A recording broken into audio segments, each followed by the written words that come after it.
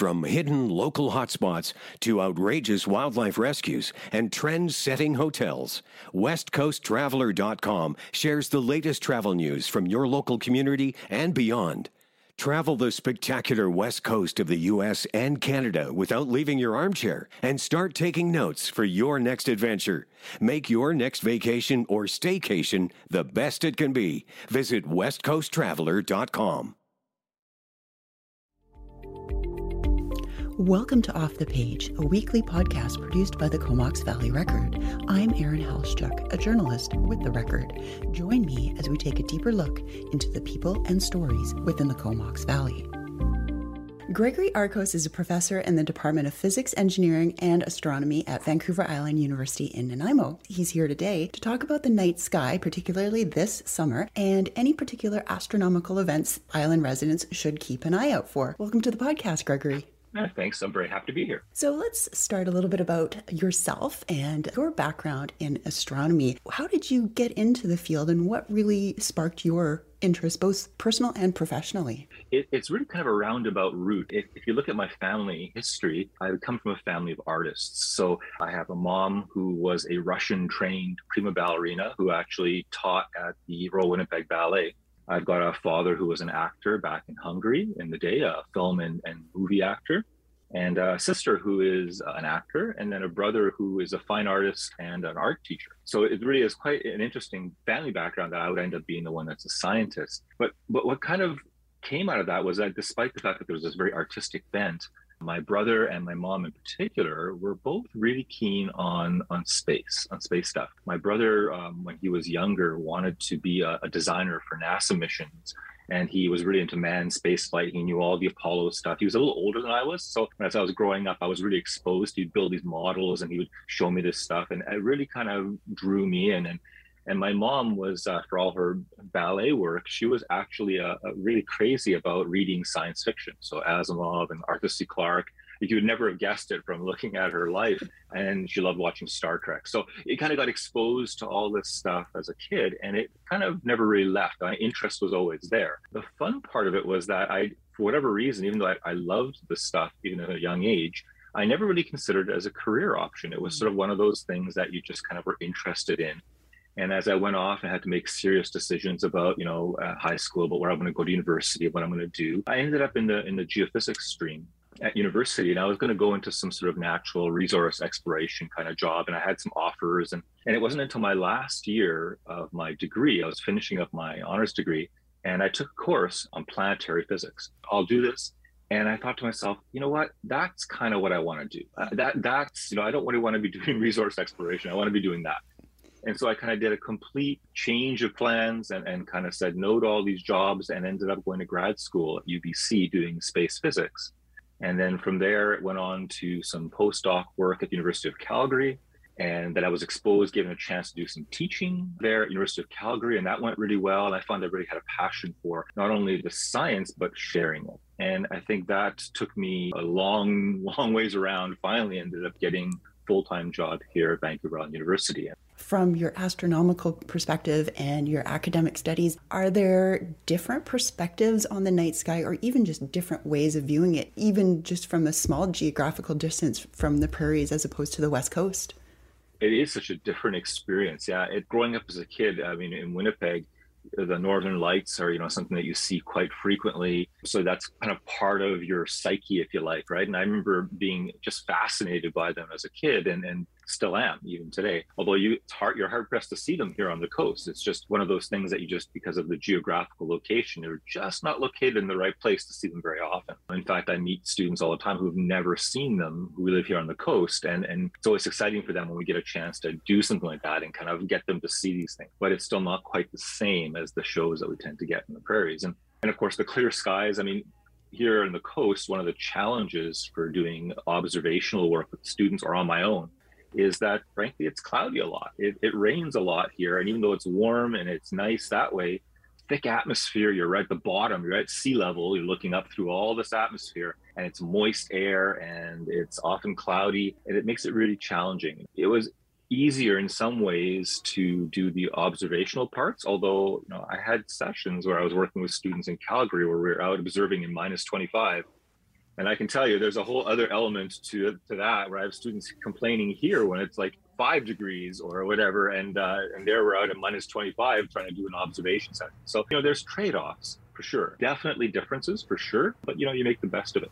Do you have one particular astronomical event that you've witnessed in your career that really, really stands out in your mind? Maybe a rare event or something that you weren't expected to see, something that really is a highlight for you?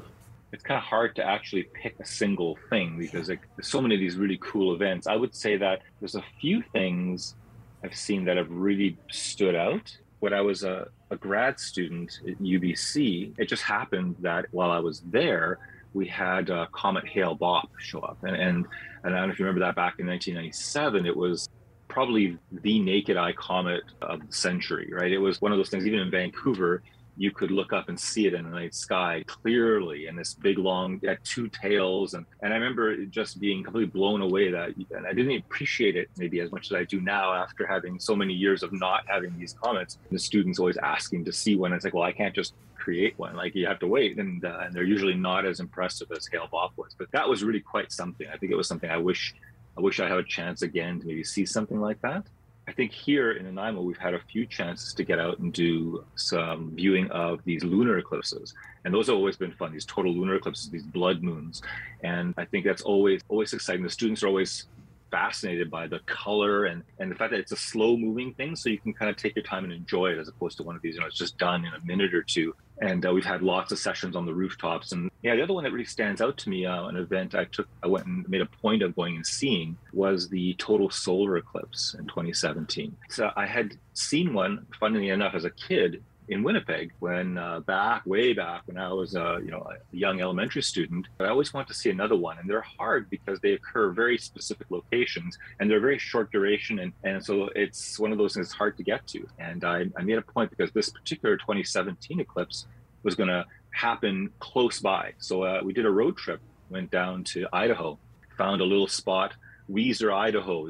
It was really a magical event, and it's something that, again, as an adult experiencing it and being able to kind of really savor it, it went so fast. So a few minutes, the actual eclipse part, but just the lead up and then the event, and then seeing the reactions of people sharing that with thousands of people, it really was quite something. I'm looking forward to actually trying to get to the 2024 eclipse. So it really was one of those things that I couldn't recommend it enough to anybody who has never seen one. Make the effort to plan something to see one of these in your lifetime, because they're really quite remarkable and there's really nothing else like them. And speaking of astronomical events, maybe not traveling quite as far, but looking ahead at the summer, are there any particular events that people on the island can keep an eye out for? I know that sometimes there's some regular ones coming up in August, either those with or without access to telescopes. Are there any ones that you recommend keeping an eye out for?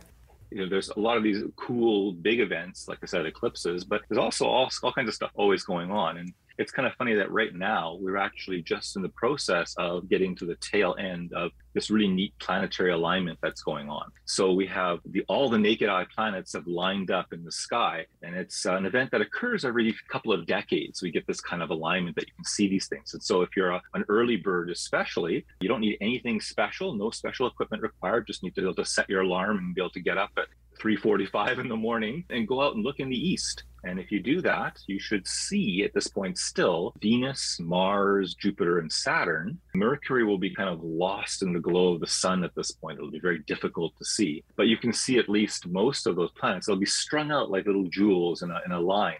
You mentioned the recurrence of the Perseids, which is, again, the big one in August typically. So the Perseids are a meteor shower, and it's a regular one. It's often the best meteor shower on average over the course of the year. So it's nice because it's in the summer, so you can be outside and it's warm and you can look at this. And the Perseids this year are going to occur, I think the peak will be somewhere around August 12th, 13th. And the problem then is that full moon is right around there. So you're competing with the full moon to look for the Perseids. So the good news is, though, that the Perseids they kind of ramp up and then they kind of taper off. So it's not like there's only that one night. That's the peak night where you get the most meteors per hour. But if you kind of are a few days, a week to either side of that, you can still see a number of Perseids. So it's not like the Perseids sort of turn on and turn off. So my suggestion would be actually to maybe go post that date, because the full moon happens and then the peak happens So if you're kind of to look, a week afterwards, that kind of time frame, the moon will be past full and you'll have darker skies to look at and you'll be able to kind of see more of these things. And again, if you're lucky, you might see, a meteor or two per minute, but you don't need any special gear. Again, you can just kind of take your lawn chair, get a beverage, go and sit out, lean back, look up, take in as much of the sky with your eyes as you can, and then just relax. And usually I suggest 10 p.m. onward. If you're in town or on the island here, it's always fun if you haven't seen it before, is to see the International Space Station pass overhead. It's up there orbiting every 90 minutes. And so you can actually go online with NASA and you can kind of look up, where is ISS going to be? And it'll give you actual times. And they're like good to the almost to the second. So it'll tell you, there's a 3-minute pass happening and the ISS will go from this place in the west to the east, and you go out and look and there's this bright, super bright looking thing kind of cruising through the sky. You can't miss it. It's really bright and it moves pretty fast, a couple of minutes across the whole sky. And that's the space station. So if you haven't had a chance to see that, it's kind of fun to actually see it and kind of have a look at this thing cruising by and think there are human beings up there, right? 400 kilometers up there. And they're waving at you. Maybe, I don't know. And that's, again, no special equipment required, right? Just go out and have a clear enough sky that you can see things, and then away you go. And then as maybe a things to watch for down the road a bit, not really summer anymore, but we do have a total lunar eclipse coming up in November. So again, there'll be a chance if the weather holds. It'll be an early morning eclipse, so you'll have to be up, midnight and beyond. But again, they can be quite spectacular. And again, no special equipment needed. You touched on it a little bit there in terms of the location to make sure you really get far away from any lights, anything like that. Are there particular locations on Vancouver Island that you really recommend? Yeah, I would say for things like that, like I said, for this planetary alignment or for the Perseids, all you really want to do is just be someplace where you're not directly like under a street light. So you really don't need to go to some super dark location to see either one of those. I mean, I'm watching the planetary alignment off my back deck in Nanaimo, and I don't have any streetlights right there, but I'm not in a particularly dark location either. And same with the Perseids. I'll often go and just go in my backyard and just make sure that the neighbors' lights aren't kind of shining on my face kind of thing. And that's good enough. Get fast access to breaking news by signing up now to Black Press Media's free newsletters and stay informed with all the latest news delivered directly to your inbox. You'll have access on any device, so you never have to miss out again on the information you need to know. One of the latest kind of topical issues about astronomy is Elon Musk's SpaceX program and getting civilians into space, and obviously at an astronomical cost, but having that program available to people who may otherwise have never had the opportunity to go up into space. What are your thoughts on that? And have you been following that program at all?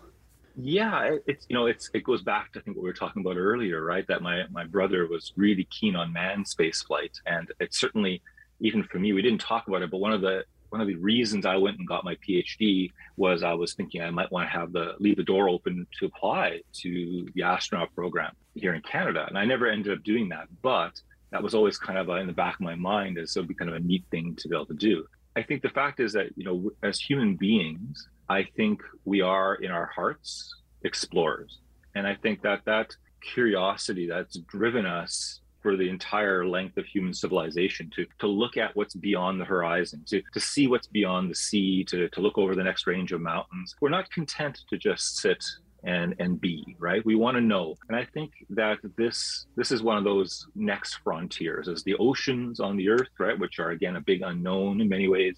And then there is the vastness of the space around us. And I think we send our probes and our robots. We have our rovers on Mars doing their thing. But I think really ultimately, we need to go to these places. We need to be the ones there, physically, boots on the ground, mainly because humans are just so much more capable than even the most elaborate, best built, most expensive robot. A robot on Mars is great, but a human could do in days what it takes a robot years to accomplish. And never mind that they can get into places and do things and make judgments that robots still can't.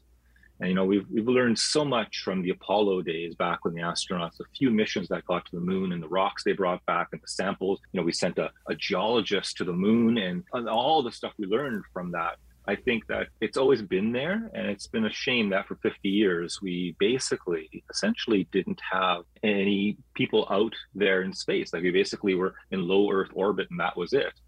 And I think that the natural extension is to revamp that program and to push those boundaries again. Places like, Elon Musk's program and others like it, like the Blue Origins program. I don't know whether the general public, like it's not like you and I can buy a ticket on these flights. I don't think we can afford that any time in the near future. But the fact that people know about manned spaceflight again, and that there is this sense that you can do this and you can do it at a reasonable cost, it's a stepping stone. And I think that it will reinvigorate, maybe it has already, the notion that we should be kind of looking outward again, rather than sort of being content to sit. And I think it's a good thing that way. I mean, there's lots of arguments, to the contrary, both in terms of cost and environmental impact and these things. And I would say that if you look at the whole of it, there are many other places one could point to where there is significantly more impact, negative impact, and cost and everything else. So this is a small thing in the bigger picture, but it's a big thing for us as human explorers. And I think that the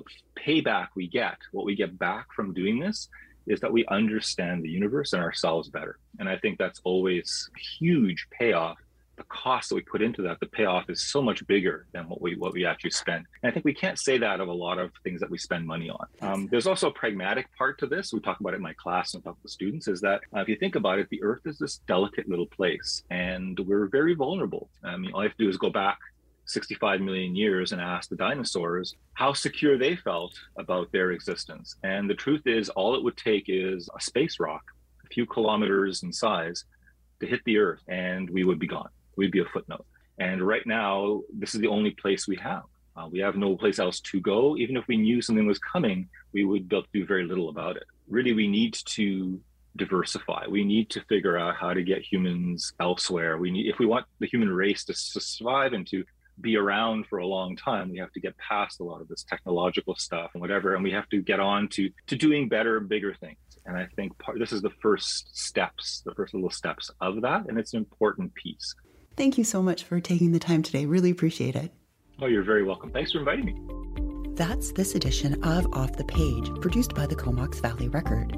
Thank you for joining us. If you have suggestions for topics or guests, we would like to hear from you. Email us at offthepage@comoxvalleyrecord.com. CanadianEvergreen.com is your trusted news source for all things green, offering up-to-date news and stories from Canada's booming cannabis industry. Content you can trust from Black Press Media.